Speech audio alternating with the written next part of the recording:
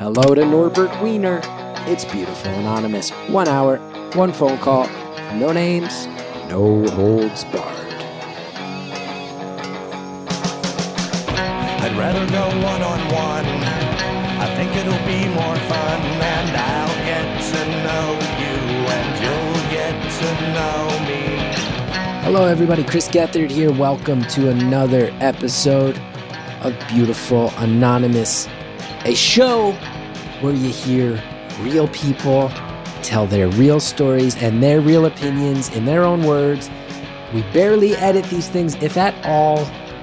And hopefully what's happening right now is as we all are kind of closed off from the world, this show is helping crack that door open for you a little bit, 1 hour at a time. Been hearing from a lot of you. Means a lot to hear that it is having that effect on some people. Thank you for listening, supporting this show. Wanted to say it's been a long time since I've had a plug for something in the intro. I got my first shows in 4 months. Brooklyn Parklife is the sister venue of Littlefield, great comedy venue. And I'm doing 2 shows, August 9th. It's 4,000 square foot space, 80 tickets. You'll have your own room. Every table is going to have a plastic partition. Masks are required. You order your food through an app. Your tip is paid for. You don't really have to interact with people. If these safety standards weren't in place, I wouldn't be doing this, but they are. So I feel good about it. And the shows are quickly selling out.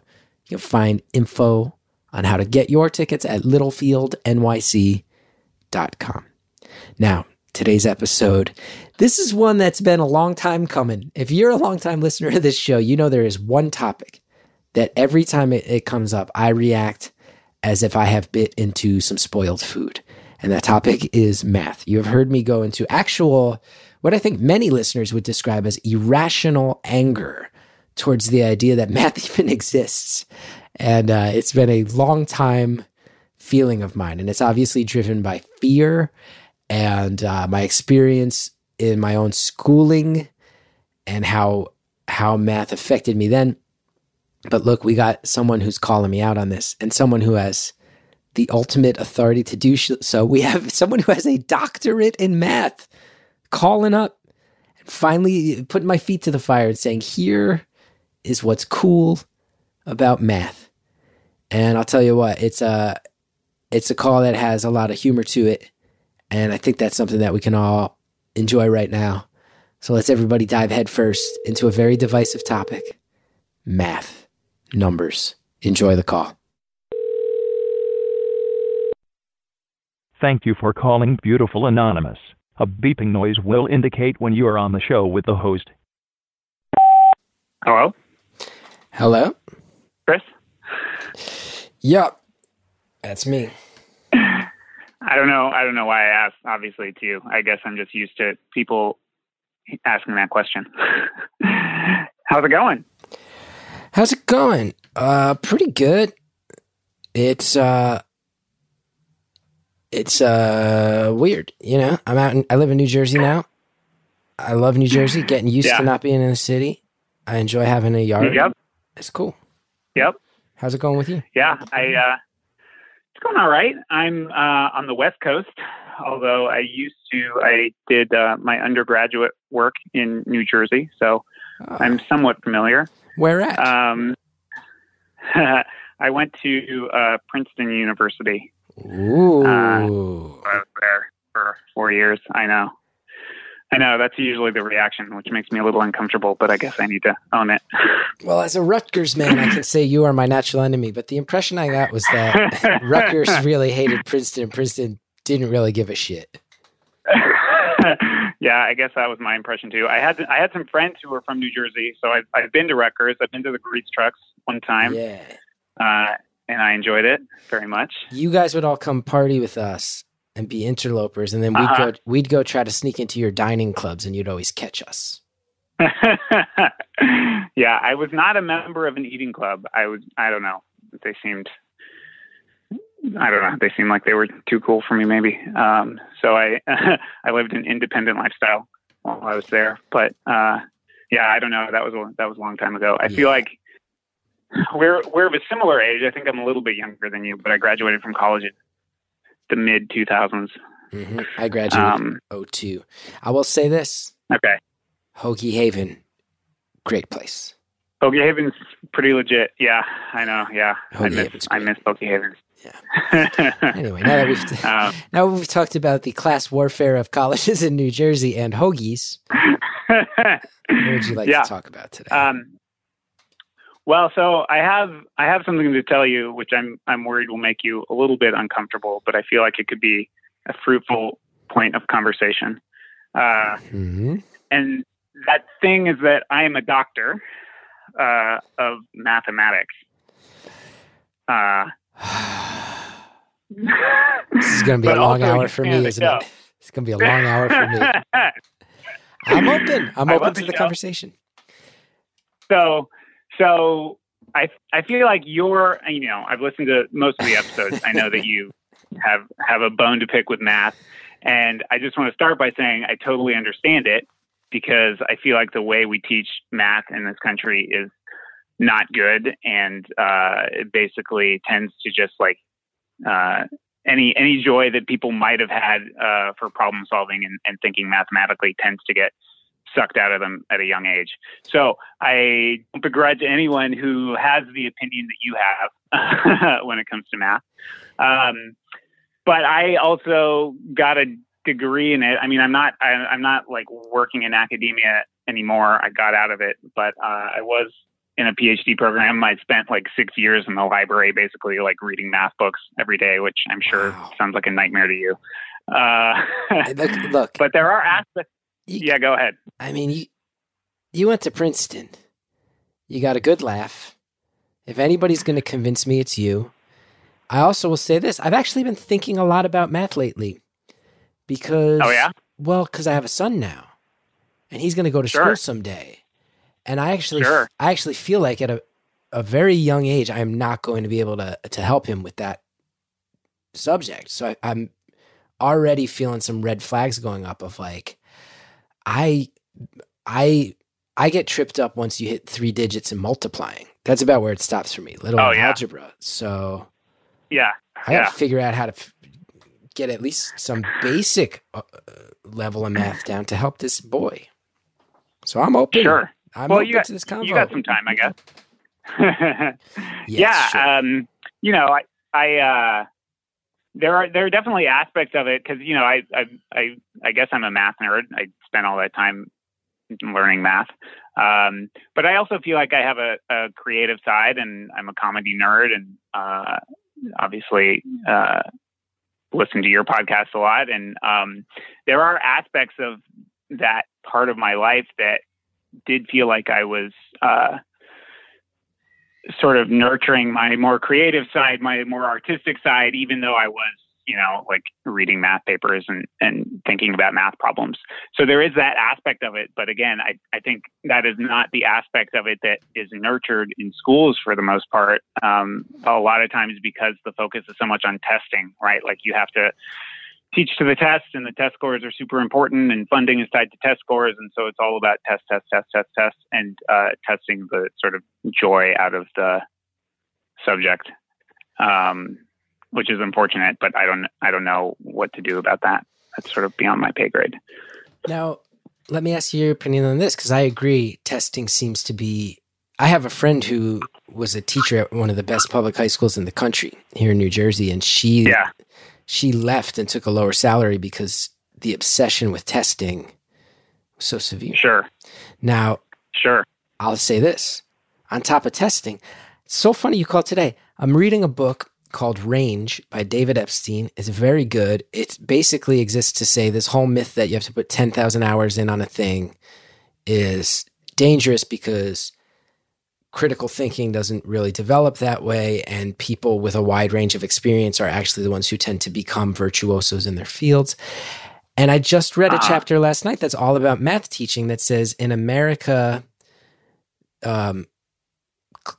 learning is basically built where kids can just keep guessing until the teacher tells them they're right. And it's basically like you go down a list, like they're giving examples of basic algebra. Well, 6n, what does that mean? And the kids go, does that mean you add 6 and n? No, it doesn't mean you multiply them. Yeah. And it basically said that the way things like that are taught in America doesn't lead to people having to sort out for themselves how things work and how to solve them, which is more effective teaching. They said that very often, this book said very often when people rank their teachers in college as well, that the people who students give the best rankings to are the ones who make it easiest, but that those skills don't stick when they've done studies. And the people who rank teachers as hard asses who they hate, often those people go on and in future classes in that subject, their grades keep getting better and better because they've been forced to learn how to creatively problem solve on their own. Sure. Anyway, yeah, that makes sense. I mean, I've rambled enough. Yeah, go ahead. No, I'm done. That was too much talking from this guy. I was just going to say, certainly, you know, when I was in grad school, I had to teach and TA for classes. There was so much kind of learned helplessness that I saw from students where, you know, if they didn't know immediately how to solve the problem, or if the problem on the test didn't exactly match the problem on the homework, even if it was just like one logical step, and it was very, very similar to something they'd seen with just maybe one slight twist. So many times people just like throw up their hands and they're like, I don't know, how would I know how to do this? This isn't exactly like what I have seen before. And so I'm not even going to try and think about how to do it. I'm just going to kind of give up. And so that was something I saw a lot of when I was working with undergrads, and it bummed me out because I knew that they could do it, but they sort of had learned to just kind of, I don't know, learn to not try, or learn that like they weren't math people. And so this was beyond their reach, even though it really wasn't. And so, yeah, I think a lot of that is driven by sort of how we teach math, especially at young ages. And it's a bummer. Now, what people have claimed to me, and this is a feeling I've never felt, is that hitting a wall in math for people like you who are into it and you have a doctorate in it, that when you hit those walls, it's actually very fun because that's almost a situation where you go, well, now I get to tinker around in this world and look for the hack that gets me on the other side of this wall. True or false? Sometimes. I mean, to a point, there is a point at which the wall becomes too high and then it becomes frustrating, and then you begin to question like what you're doing with your life. But there is a certain degree of like reasonable challenge where it feels difficult but not impossible, and you can feel like you can make headway on it. Mm-hmm. Mm-hmm. Now, what was your dissertation about? Oh God, now you're asking the hard questions. I can tell you the title. I'm in a sort of makeshift workspace because we're all quarantining, right? And so I have the dissertation. I can tell you the title if you want. Actually, maybe I shouldn't, because that will make me non-anonymous. Well, maybe you can say it, and then we'll bleep it, and that way I'll have the frame of reference and can react to it and see where we're really at with things. So let's just, if we can note, Anita, that we're going to bleep the name of this dissertation. Sure.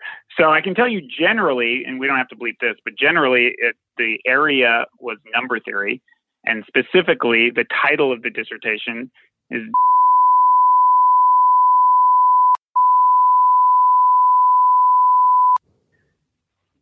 but that's about as much as I can tell you about the content. If someone asked me to like describe what the dissertation was about, I would not be able to tell you.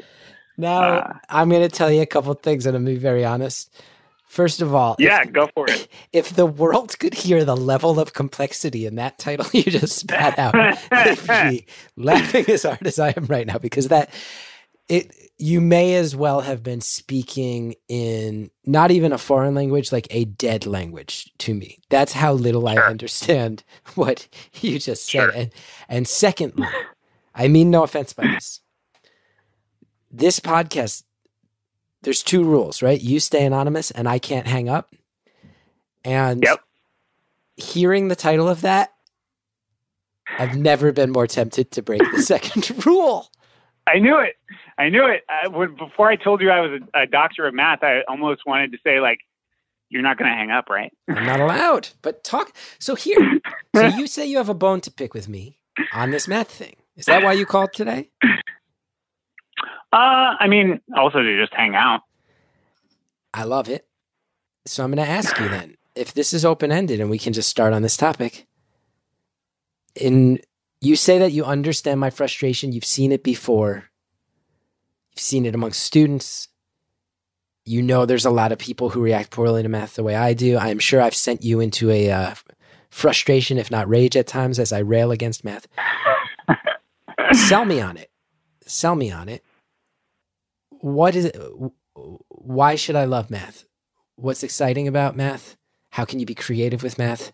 And I don't want you using them big words like in your dissertation title. No big words. I don't need to be hearing about, don't worry about it. Flossiglots or whatever you said back there. Yeah, I mean, for me, it's there's something. For me, it's kind of like trying to solve a mystery, right? Like there are truths that exist about the world that have not been discovered yet.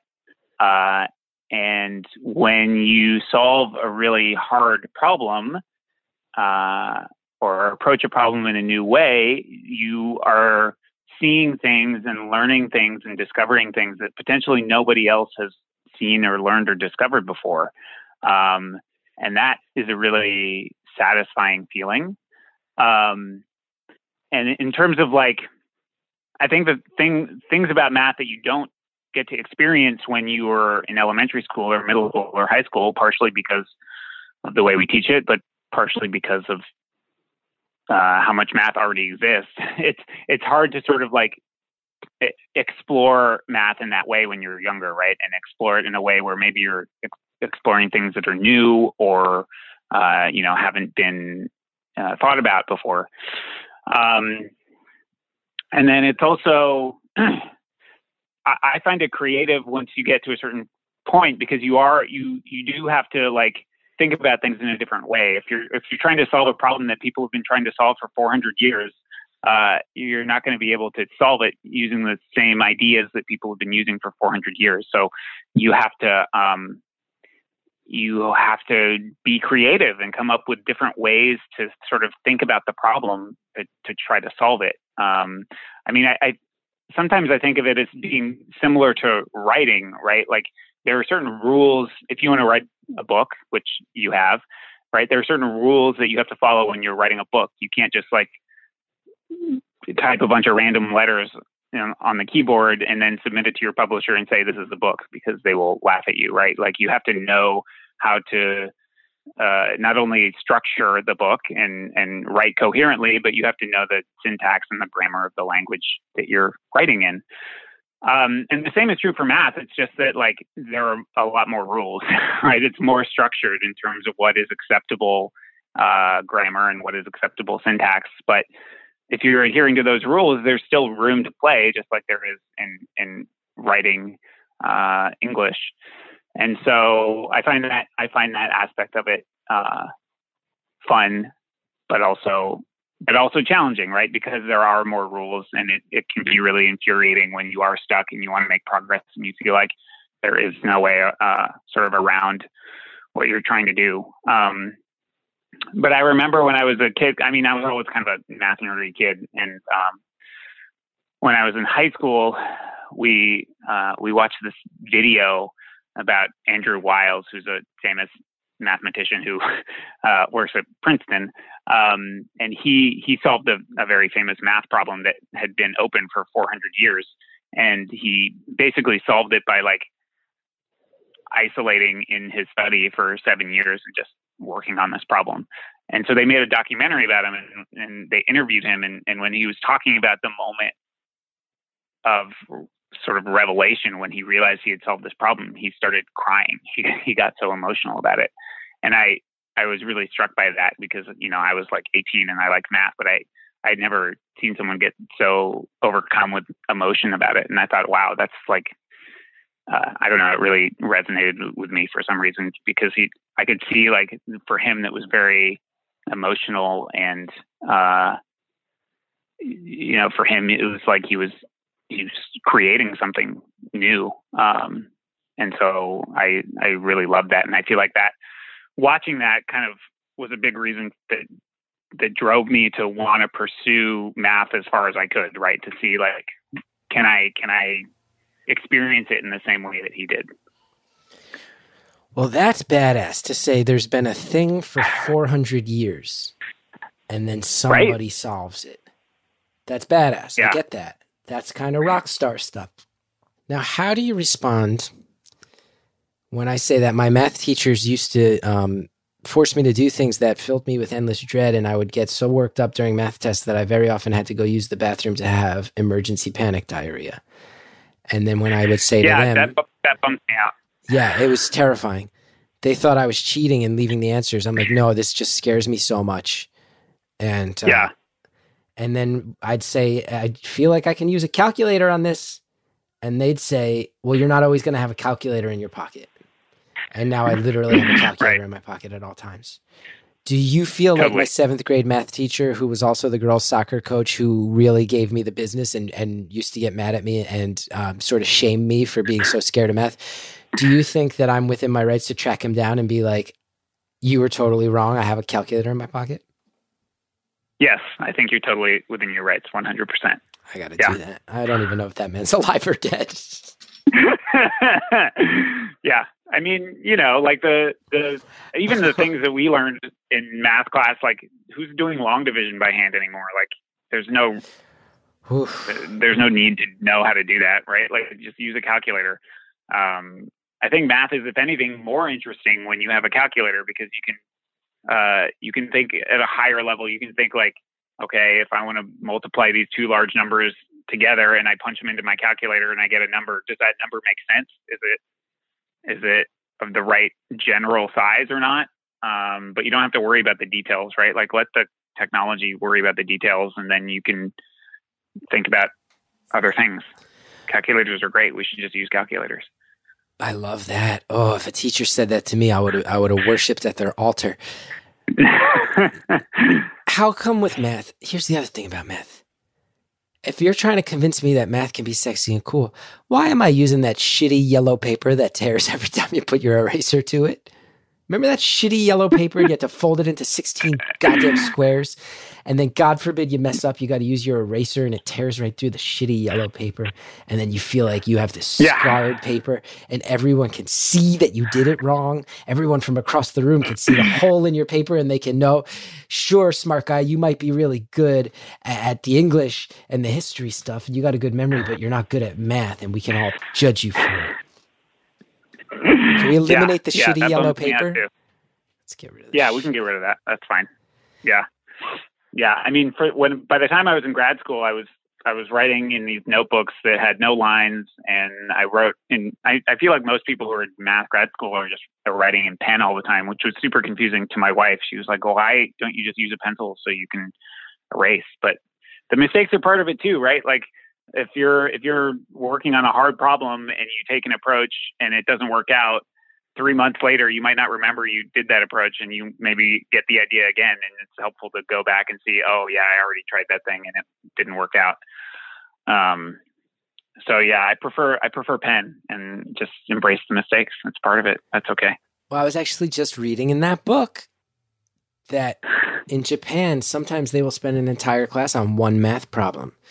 And students will go up and they will mark the student's name at the point that they tried to step in and solve the problem. And then they leave all the mistakes on the board. And there's actually a word that refers to when you look at a board full of math mistakes in the process of getting there. And it's all about creative That's thinking. Pretty cool. And I was a creative thinker. That's pretty cool. And my 7th grade math teacher, who was more concerned with being the girls' soccer coach, he made fun of me.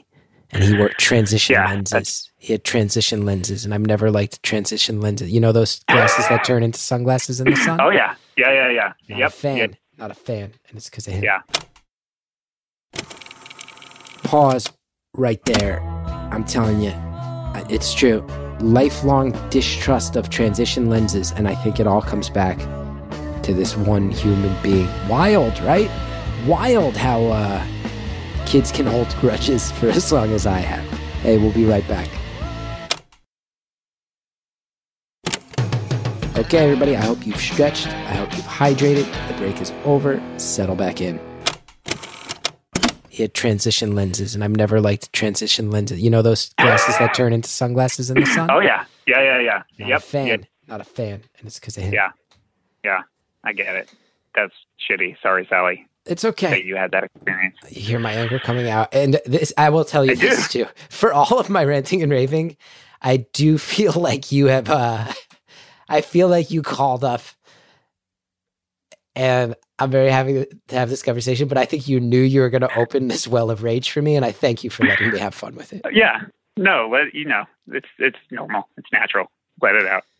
Who are your math heroes? You mean like that that people generally might know, or just in my personal life? In your personal life, because I'm not trying to diminish the rock star status of mathematicians, but there's not many mathematicians people are going to know. So people will say to me, who are your comedy heroes? I go, Andy Kaufman, David Letterman. How about you? Who are your math heroes? Yeah, I mean, I think I was very fortunate to, when I was in high school, for example, I had only great math teachers. Like, I had really inspiring teachers who clearly loved the subject, but also loved teaching. And so they were able to instill a love of the subject in a lot of people. And so that was really helpful. Like, I can think of 2 or 3 high school math teachers I had off the top of my head who were really instrumental, I think. And if I had a bunch of bad experiences in math class in high school, I probably would have taken a very different path. And then, in terms of like, working mathematicians, Andrew Wiles, who I mentioned earlier, he was definitely, inspiring when I was younger. And then there are other people. There's an award that's given to math. It's kind of like the Nobel Prize in math, but there is no Nobel Prize in math, but it's called the Fields Medal. And so that's an award given every 4 years. And there are a couple of Fields medalists who, were definitely influential. Tim Gowers was one. Oh, Tim what? I just talked Terrence over. Tao is another one. Wow, I keep talking over these names. Tim Gowers is one, and Terry Tao, he's another one. Yeah. Now, can I ask your opinion on a mathematician I happen to know? Sure. I think you'll know in the I know. asking how I'm aware of this person. You a big fan of Norbert Wiener? Who? Now I'm going to look like an idiot. Norbert Wiener. I don't know who that is. I randomly came across his Wikipedia page and I clicked on it because I said, who is Norbert Wiener? That's an amazing name. And that's coming from Chris Gethard. And he invented cybernetics, basically. He helped develop, let me look this guy up for you. Oops, Norbert. Yeah, please do. Norbert Wiener. Yeah, Norbert Wiener, 1894 to 1964, an American mathematician and philosopher, professor of mathematics at MIT, child prodigy, early researcher in stochastic and mathematical noise processes, contributing work relevant to electronic engineering, electronic communication, and control systems, considered the originator of cybernetics, a formalization of the notion of feedback with implications for engineering, systems control, computer science, biology, neuroscience, philosophy, and the organization of society. Norbert Wiener. I don't know what any of that stuff means, but I was working on a stand-up bit about how when I was naming my child, I realized that you got to be really careful, because if you give your kid a name like Norbert Wiener, he's only allowed to be a mathematician. You're not allowed to be anything else if your name is Norbert Wiener. Totally. So I'm a Norbert Wiener guy myself. You can take your that's cool. Field medalists? You can take those field medalists. I'm a Wiener guy. It's good to know. I'll have to look into it. Have you ever, this is a maybe random question, but it comes back, I promise. Have you ever been working on a bit and you want it to work real bad, but you just keep trying it and it's not landing, and part of you wants to just kill it because it's not working, but part of you feels like there's still something there, and you sort of drag it out, even though it's not working for longer than maybe you should have? Oh yeah, endlessly. Even after all these years, And this is an interesting thing for us to talk about, because now you're asking me about my craft. I've asked you about your craft. Yep. And I think that's one of the things that appeals to me so much about comedy, is that there's no algorithm. There's no logarithm. I don't know the difference between those things, or really what either one is, but it feels to me like there is some element of magic there. What's going to hit with a crowd? There's jokes that I've worked on for years that I'm thoroughly convinced should hit with a crowd, and I am not able to get them to do so. Yeah. And then other things that I have very little faith in, that right out of the gate hit. And you have to analyze why, and why audiences find some truth or honesty in it. I remember distinctly, because I started as an improviser, which is just true chaos, actual chaos. But there's a lot of people who apply sort of game theory to it too, which I bet is something you've thought about in your life, at least on a cursory level. But when I started doing stand-up, I was having a very hard time, because I was super comfortable on stage, because I'd been on stage doing improv forever. I had good stories, but then you go and you try to tell stories at stand-up, and people are just accustomed to a certain pacing with punchlines, and I didn't have those. And I do remember a moment where I was telling a story on stage, and this line got a big laugh, and it was kind of in the middle of it, and I had never considered that a funny line. And in my head, it got a laugh that night, and I just remember thinking to my internal monologue just went, "That's the punchline. That's the punchline. Remember this. Remember this." And I got off stage and I wrote it down, and then I had to sit there and analyze it. And I went, "Oh, okay." And maybe it is similar to math. In a way, I'm sitting there telling a story. I go, "Oh, they don't care about the beginning, middle, and end when it's stand-up. They want the punch. That's the punchline. Why did they laugh at that? Oh, because this detail was unusual in this way. Oh, how can I build everything else around that? Can I trim away all the exposition that doesn't lead right up to that? How much of the actual follow-through do I need?" Once I hit that, and then I learned, I'm a storytelling comedian, but very often I will be able to just abandon the conclusion of the story if the punchlines start hitting hard enough.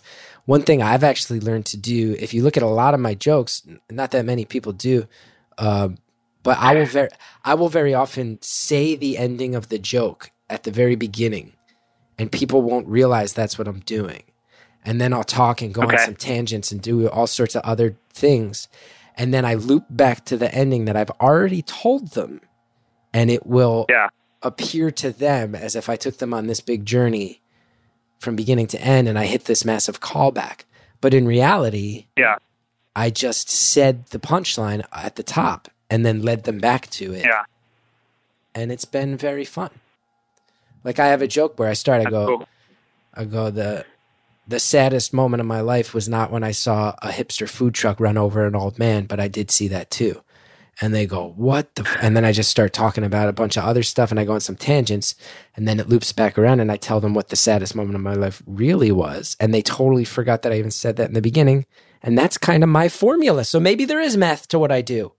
Oh, yeah. I asked because, when I was in grad school, working on that dissertation with the incomprehensible name, in my experience, there was basically a year that I wasted on trying to figure out a problem that I could make headway on, to a degree that I could be done with the program. And it was just like, I felt like I was working on this problem and trying to make progress, and was running up against walls and like trying to talk to mentors and other people and get ideas about how to make progress. And, after a few months, it was like, is this going to bear fruit? Should I just try and find something else, or should I keep like pushing it? And, that was like a year of my life that I spent doing that. And eventually I abandoned it and found something else to do, and found a problem that was interesting enough that I could make progress on. But that process of like writing and struggling and trying to make headway and not being sure if I should give up or press onward, that to me felt like an experience that was like, it was about math and about a specific thing, but it also felt like something that people who are in more traditionally creative pursuits would be able to relate to. Well, for sure. And I bet there's a similar thing in both fields, which is that in the moment you're dealing with extreme frustration and hopelessness. But then even if you have to walk away and abandon a thing, quite often it loops around where you're working on something else years later, and the experience of failing in that way helps you not fail moving forward. And you actually realize, Sure. oh, you picked up so many skills by banging your head against that particular wall, where even though that one beat you and you didn't beat it, oh, now I'm running into this thing and I immediately see the workaround because it's one of the 35 workarounds I tried on this other thing, and it didn't work for that. But now those are all weapons in my toolbox that I tried and developed. So maybe they have that similar thing too. There you go. Yeah. Now you mentioned you don't work in math anymore. Yeah, it's true. I mean, about midway through, like I said, I was in grad school for a long time. About midway through my grad school career, I kind of realized that staying in academia wasn't something I was that interested in, partially because you have no control over where you go. I mean, unless you're like a rock star, you typically go wherever the work is, wherever you can find a job at a college or a university or whatever. And I didn't like that. I had strong opinions about where I wanted to be coming out of that program geographically. And so that made it not that appealing. And then the other thing sort of just circles back to what we were talking about at the top, which is that even at the university level, teaching is not incentivized, right? Like if you're on the academic track, you're not necessarily incentivized to be a good teacher. Like in math, if you do good research and you produce good output and you write a bunch of technical papers, then you can sort of climb the career ladder that way. But if you love teaching and are not as interested in the research side, there's like not as many opportunities for you. And I definitely enjoyed the teaching aspect more than the research aspect. The research was fine and was fun and I enjoyed it, but it wasn't really what was driving me. And so I felt like I didn't want to have to go to some place I didn't want to be in to do something I was less interested in than the teaching. And I just thought that wouldn't be that rewarding. So I decided I wanted to finish the degree, but I didn't want to stay in academia. And then I had to do this dance with my advisor where I was worried if I told him I wasn't going to stay in academia, he wouldn't like keep me on.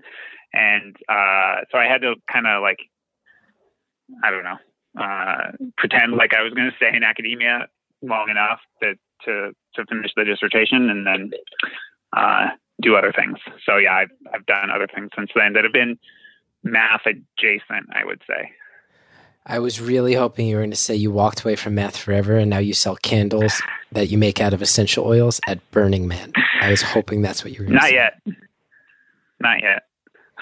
So math adjacent. Can I ask what that means? Yeah, I mean, so when I first finished, I worked for a company that sort of supported middle and high school math teachers. So we would basically write curriculum and resources for them to use in the classroom. And so I did that for a while. And now I teach again, but I don't teach math. I basically teach adults how to code. So for folks who are looking to, break into technology or something and need to have a programming background or programming experience, I teach at a program that helps people do that. That's cool. I like that. Coding is it's a world. I mean, it's a thing I know that I would be very unlikely to do because it is math adjacent. That being said, I really feel like I've always been impressed by the fact that it's a simple way. It's a thing that allows people to empower themselves, to kind of create and carve out a space on the internet, which is so unregulated. And in many ways that's good. Other ways that's scary. And I've also always been so fascinated by the fact that coding, since the very beginning, a lot of its developments have come about specifically because of creative people. You read about the original group of hackers at MIT and Stanford and the phone freaks and how they figured so much stuff out. And I have always been impressed that there's like an underground level to coding that's not academic at all. It's the trial and error of random people in the world figuring things out. Yeah. It's pretty cool. Yeah, there's a lot of cool history. And it definitely, for me anyway, it feels like, I don't want to undercut my own argument from before, but I feel like I am able to be creative in sort of a broader lens, because I can build something, but I can build something that I can show to someone who doesn't know anything about programming, and they can be like, oh, that's cool. With math, that is harder. I can't write a dissertation and then show it to someone on the street and have them think there's not anything interesting in it. So it does allow me to sort of be creative in a way where I'm still also being technical somewhat. So it's a nice kind of hybrid for me. I like that. And for all my cantankerousness over the years, I am aware that math is necessary. First of all, that society can't build. Society will have no foundation without math. Let me be clear about that. And also hearing about that side of things, you took it to a level of depth that is impenetrable to others, but now you're finding ways to utilize some of what you learned to do things that feel creative. That's actually something that I respect immensely, and that makes me feel a little even more, because I'm so admittedly ignorant about math, and I cover it with my rage. But I bet there's so many examples out there. I bet there's right. That's the thing. When I hit 7th grade and they start teaching the basics of algebra, and I realized that I've never been tested for this, but I know there is a math equivalent to dyslexia, where I'm like, I would be right. I would actually be surprised if I didn't have that, if I tested for it. And then I'm sitting here crying at night because I'm doing this homework and I'm going, man, I get such good grades and everything else. And then it scares me. But I know that when you get beyond that level, you can hit a point where it's about utilizing math for creativity, that there are all sorts of ways to do that. And I do feel like a chump that I'm such a person who shouts to the hills about how important creativity is, and yet I refuse to see that. So thank you for making me admit that publicly. And I live in that shame. Happy to do it. I live in that shame. Hey, it's not, I don't want you to feel shame about it, right? I think, it's not all on you. We, like I said, the way that we teach math is for the most part so much driven by testing. And there's a good book by this guy, I think his name's Paul Lockhart, called The Mathematician's Lament. And one of the points he makes in the book is that, like, ultimately it's kind of to math's own disservice that it is so practical and so useful and has so much wide applicability, because then the focus becomes more on like drilling the skills so that you can apply them. Whereas in other more traditionally artistic pursuits, right? Like if you want to be a painter, it's not like painting is going to help you fight wars or something like that. Whereas with math, there are tons of people who, work for the NSA and who are mathematicians, and there's so many practical applications for cryptography and all of these things. Whereas for other arts, right, it's just like you do it because you love it and you're passionate about it. And you're trying to stop wars, man. You're trying to stop wars. Exactly. Right? Exactly. And and the lack of practical application there is it helps in some sense, because then if you want to go into it, you're not going into it thinking like, oh, I'm going to go into this because I'm going to make so much money or whatever. Maybe part of you is thinking that, but you're also going into it because you just love this thing and it allows you to express yourself. And with math, we kind of push all that to the side and we say, well, let's memorize our multiplication tables so that we can learn our algebra, so that we can learn our calculus, so that we can, it's always about that. It's not about like just sitting with it and exploring with it and playing with it. Now, speaking of multiplication, I tell you what, I looked up that thing where you use a bunch of squares instead of how I learned it. It made a lot more sense. It made a lot more sense to me. Really did. Yeah. Yeah, right. Well, maybe that'll be good for when your kid is in school, right? Maybe by then they'll have thrown out all the terrible algorithms we had to study, and they'll have better ones. I tell you, in my head, they'd go, what's 17 times 5, and I'd go in my head and I'd go, well, 5 times 10 is 50. 5 times 7 is 35. There you go, 85, right? Is that right?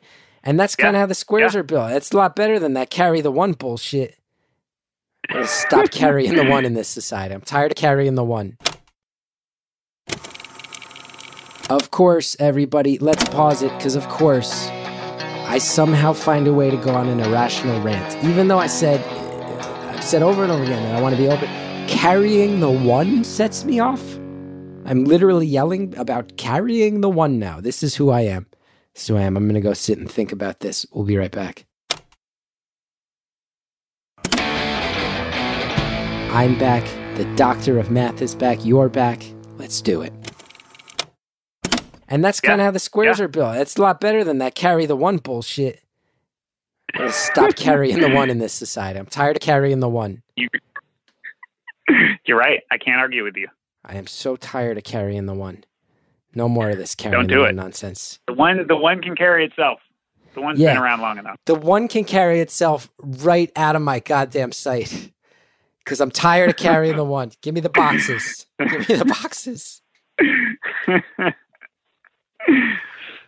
Now, when you go out to like a pub quiz with your friends, and they, right, every once in a while they throw in some math shit on a pub quiz. Usually it'll be like, name Harrison Ford's third movie that he was ever in.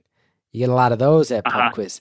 But then every once in a while they're like, and now we're going to pass out papers and there's a grid on it and do this. Do your friends just turn to you and go, obliterate everyone? Yeah. It's the best. Pretty much. You must feel so good in those moments. It does feel good. Yeah. There are those moments, right? When for most of the time in my day-to-day life, I'm very glad I got that degree. And I love the experience of doing it, but it's not like I can use anything about it as a practical matter in my day-to-day life. But then there are those moments where it's like, oh, this is a math problem. That sounds fun. Let's do that. And I'll get a lot of joy out of it. The one thing I don't like is when we're out in a group and we, like, this doesn't happen now, obviously, but pre-quarantine, you'd go out in a big group and order a bunch of food, and then the bill comes and people want separate checks and then figure out the tip, and then they just turn to you and they're like, oh, you're the math guy. You can do this. That grinds my gears. Yeah, I can imagine. See, I always used to other than that, I used to have the awkward thing too. People go, hey, can we split it evenly? And I'm like, well, you got like 3 bottles of wine and a whole bunch of whiskey drinks, and I don't drink. I'm not paying. I can't do that. But I also am completely incapable of adding up the cost of all this liquor and subtracting it and then figuring out how much you owe and I owe. So I guess we'll just split it evenly, and I'll just feel like none of you are my real friends. And then resent them for weeks afterwards. Yeah, I got to sit here and pay for your Johnny Walker Black Label. Really? Yeah. I got paying that when I just got a veggie burger and some steak fries. Oh, that's the worst. I remember my my first job out of college. I was like 22 years old, and I was working at this like digital advertising agency, which was horrible. But I remember going out to lunch with this big group of like advertising people, and it was someone's birthday. And so it was like this fancy lunch. People were getting drinks and cocktails and ordering all this food. And I'm just like this kid, and I ordered a sandwich, and that was it. And then the bill came, and they were like, oh, let's just split it evenly. And it was like $100 a person because of all of the drinks that people had been getting. And I remember just like seething. But I didn't do anything about it. I just paid and then was annoyed. Well, we've both been through that horror show together.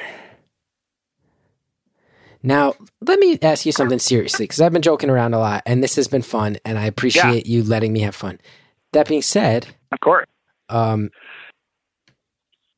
to Princeton, it's no joke, despite all my joking about it. Getting a doctorate, no joke. Yeah. So this was a real life plan from an early age, and you walked away from it at some point. That's a big thing. Yeah, I guess so. Huh. That's a big thing. That must not have been easy. Yeah, I guess not. I don't know. At the time, it seemed fine, but I'd had all these years to process it. I remember even, when I was in high school, like I said, I was a math and science nerd, and I remember thinking, oh, like the life of a academic sounds nice. You just like teach classes and you're by the library and you can just keep learning your whole life. And that sounds really nice. And I like school. I was always like good at doing school. And so a lot of my identity was wrapped up in like being a good student. And, so yeah, it seemed like a natural fit. I worked hard, I guess, to get to the college that I wanted to go to. But yeah, I mean, even when I was in undergrad, I remember those first couple of years at Princeton were really hard. Like the math program there was super intense, and it was really hard. And I remember, like, I think I even failed a midterm at one point, and it was coming from my background where I always did really well in school. It was kind of devastating. I remember just like really doubting myself and feeling like I was stupid, and like, my whole life up to that point had been kind of fake. And now I was here at this real institution and wasn't able to hang. And I remember thinking like, okay, well, if this math thing isn't going to work out, maybe I can do something else, and thinking about it. And I'd done other things. Like I was also kind of a theater nerd, and I'd done theater in high school and college and kind of like that, and like performing, and I had other interests too. But whenever I would think about like what I wanted to do, I always felt like I would have some regret if I gave up the math thing. And so I decided to sort of double down on it and get a tutor and work harder to feel like I could hang. And I got an undergraduate degree in math as well, but I always kind of felt like an imposter. Like I wasn't as smart as the other people. And a lot of that I think was just me being self-conscious. But I think because of that experience, it was, the questioning had started back then of like, maybe you should think about doing something else. After undergrad, I spent a year working. I didn't go directly into grad school, but it was like a corporate job. And after I was there for 3 weeks, I was like, this sucks. I want to go back to school. And so I applied to grad schools. And it was kind of a similar thing when I was in grad school. It was definitely hard and a struggle, but I just kept going back to thinking like, if I don't finish this degree, regardless of what happens after, if I don't finish this degree, or if I don't do this at all, I'll always think like, I wonder what would have happened to my life if I had done that. And so now I don't have to have those doubts, right? Like I know what my life would have looked like if I'd stayed in academia, and it doesn't sound great. And my life right now, even considering everything that's going on and where we are as a country, given all those things, it's I think better than it would have been had I stayed on that other path. So I don't have any regrets about it, but yeah, I mean, looking back on it, the 16-year-old version of me would not necessarily have expected to see this version of me where I am, but I'm okay with that. That's, well said. Well said. You landed someplace where you're happy. And would you say the 16-year-old version of you was like laser focused, be the best, get to Princeton, crush it, that game plan? I think so. Yeah. I think, yeah. like, I was very focused. I mean, I didn't have like my heart set on Princeton from a young age or anything like that. But when we went on, my parents took me on college tours, junior year or senior year or whatever. And I saw some schools, and when we went to Princeton, there was a kid in my school who was a couple years older who was there. And so he gave me a tour. And so I don't know, I got like a more personalized experience there. So maybe that had something to do with it, but I just remember, the campus was like really beautiful. And, it seemed like, I was a very serious student, and it seemed like a place where academics, like if I wanted to just nerd out academically, I could do that there. And, so yeah, I think I was a very, academics were important to me for sure. Now, I'm not even exactly sure how to formulate this question, so pardon me if I ramble a little bit. We've only got 8.5 minutes, so I'm going to try to keep it quick. But yeah, you were on the academia track. You went you went as far as you need to go to really catch momentum in that world. Doctorate, no joke. Now you're in the non-academia world, what I think many people might phrase as the real world. Uh-huh. I have often marveled at the fact that I've never once needed to even say where I graduated college to get a job. And now I'm an artist and I have had some lucky breaks, but other friends of mine, I have a friend who's done some really high level work in like marketing, PR stuff. We went to Rutgers together. He didn't graduate. Nobody's ever even asked about it. It's like in the real world, It's the hustle, it's the grind, it's the ability to have good ideas, it's the ability to sell yourself. Sure. Where do you land on that? Because you've gone really hard in both directions, right? You said academia is its own thing. I'm going to do another thing. Do you feel like that's an unfair stereotype I just made? Or where do you see the balance being? No, I mean, I think, I work now trying to help people break in, like get jobs, right? So I see a lot of people with job anxiety and interviewing and trying to get a toehold into this industry that is potentially very lucrative, but also shitty in a lot of ways. And so usually when I think about my own background and my own experience, I think it's definitely helped to a certain degree to have, like a big name university that you can put on your resume for some organizations can help you maybe get your foot in the door.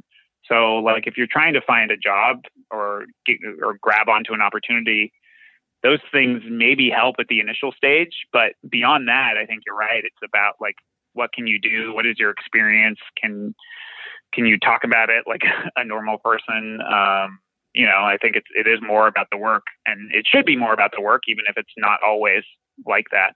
I think that's the more ethical way to do it. I like you, math man. I wasn't sure if I was going to thanks. The beginning when you came out of the gate with math, but I know. do Sorry. like Well, it. I figured it would eat up a lot of time.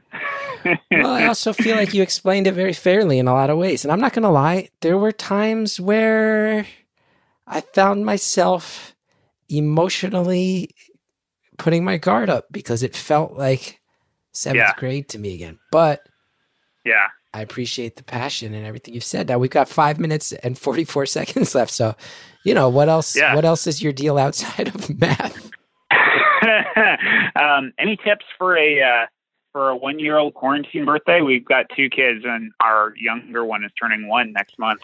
Oh, I know you just went through that recently. First of all, congrats. Thanks. I mean, you've been doing it longer than I have, right? If you got someone older than one, but Cal had his 1-year-old birthday. I mean, we literally had thrown all our dude. We bought this house in Jersey, and then right before the move was scheduled, the building in Queens told us they wouldn't allow movers in. And I'm like, I get it, but this is scary. Got the 1-year-old. We're in the epicenter. Throw all our stuff in a car, grab him out of his crib at 10:30 at night, drive to where my parents had a house that was open because they snowbird. We're up there for 3 months, stranded. I only brought 4 pairs of underwear and shirts because I thought it was going to settle. We were going to figure it out in like a week and be able to move. Up there for 3 months. He has his 1-year-old birthday party in there, and in my head, I'm so sad because I'm like, man, this is his first birthday party. This should be so special, but we did just like a Zoom party like everybody's been doing. I'll tell you what I didn't realize was like my Aunt Rose in South Carolina got to be there. My Uncle Paul, who lives in Hawaii. Yeah, that is nice. He got to be at my 1-year-old's first birthday party. And all these people who wouldn't have been there, friends and family, got to check in. And then even like after we wrapped up the party, we just left the Zoom sitting because my mom and her sister Rose in South Carolina and her brother Paul in Hawaii are sitting there have a video chat, seeing each other face to face. And then I'm realizing, well, like they're all a little older. They probably wouldn't have even thought to set this up. And now there's these 3 siblings sitting there connecting. So in a lot of ways, it was actually very special and beautiful, you know? Yeah. That's good. Yeah, we've got to figure out what to do. I mean, my parents live like 15 minutes from us, which is really nice. Yeah. But they're older and more at risk, so it's like it makes things hard. I think. Okay, you get a portable table, you get the cake, you drive to your parents, you set that cake up outside, and they come out on their porch and you all sing. Because at the end of the day, the 1-year-old's not going to remember it. And you're so tired that there's also, let's admit it, there's also a part of you that's like, now I got to clean up all this fucking cake. Like that's a part of it too. Nope. For this kid who's not even going to remember it. So if your parents are right there, I feel like you do it for them, right? A 1-year-old's birthday party is more for all those people. But exactly. Thought of that. You're smarter than me. I have an American Studies degree. I didn't. Hey, don't knock it. You did a dissertation. The Americans aren't going to study themselves. Yeah, that's certainly true. I mean, that's certainly proving itself more true. Americans don't want to study themselves. Certainly proving itself true in 2020. But I'm telling you, I mean, you wrote a dissertation full of words I literally don't know. And I did an independent study about how Marvel comic book characters are kind of like our versions of Greek gods. So you're smarter than I am. You can figure out a 1-year-old's birthday party. We'll see. I don't know. Jury's still out. Yeah. How much time do we have left? 2 minutes. Okay. There's one thing I kind of want to tell you, but it's going to out me. Okay, well, we can bleep it. I'm the guy who did the analysis of your beautiful anonymous transcripts. Oh, that was awesome. That was that blew our minds over here. That was years ago, right? That was like 2 years ago? Yeah, something like that, yeah. And if I remember it, you analyzed like the frequency of words and themes and stuff like that? Yeah. I awesome. Just saw that there's a ton more transcripts on that Google Drive, so now I kind of want to go back and update it. Yeah, I believe that's on my to-do list. I think we are all caught up because I believe we just switched like our server back-end system to a thing that can help provide the transcripts. So if you want to run some analysis on this bad boy again, I'd love to see it. Yeah, I'll do it. It was pretty trippy to hear how often I say certain things. Fine. What's that? If this gets in, that's also fine. Like, I don't really care. Yeah, that was wild. That I gotta say, like, doing what I do, sometimes people hand you drawings and stuff. It's always meaningful. It's for somebody to go, here's a complete mathematical analysis of your verbal tendencies on this show. It's like, whoa, this is cool. Thank you for doing that. How long does that take you? How long does a thing like that take you?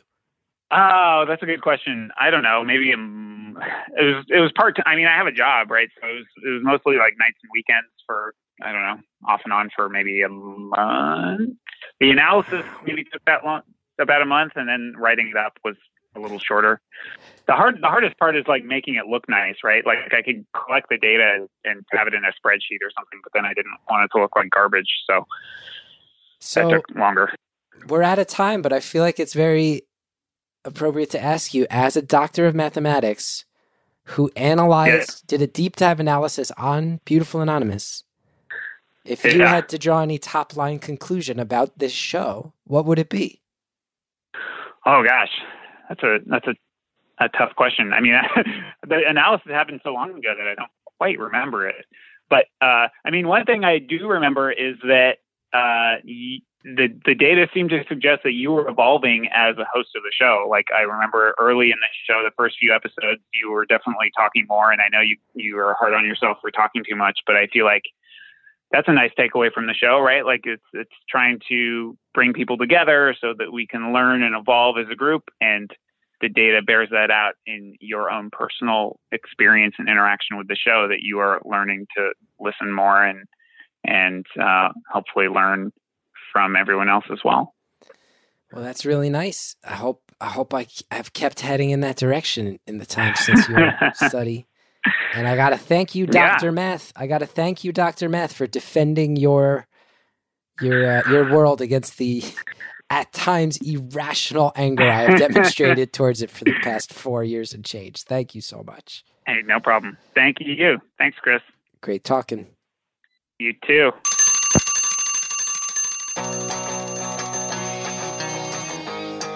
Caller, thank you. You know, over the years, I've realized that this math thing, this chip on my shoulder, is a bit much. And talking to you, I think, may have finally put that demon to rest forever. So thank you so much. Also, I think a lot of people who've been in the Facebook group a long time remember you did that analysis of the show. It was so funny, came out of nowhere. And I thank you for doing that. It was so cool. Thank you to Jared O'Connell. Thank you to Anita Flores. Thank you to Shellshag for the music. If you like the show, go to Apple Podcasts, rate, review, subscribe. It really helps. If you want to check out our entire back catalog, go to StitcherPremium.com/stories. They're all there. Get the details. Enjoy it. We'll see you next time.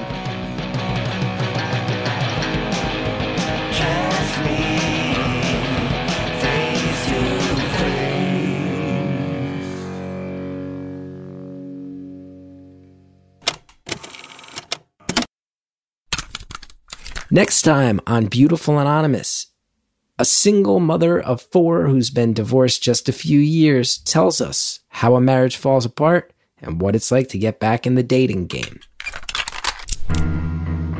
What are some of the things that stand out? Because you said you have a short lease, you have a gong show. What are some of the things that these guys have done to get the gong? It's a very gray area when you meet them and they're like, well, like I do live with my parents. I'm like, well, Gong. Because of, is this a temporary thing? Because everyone has shit happen.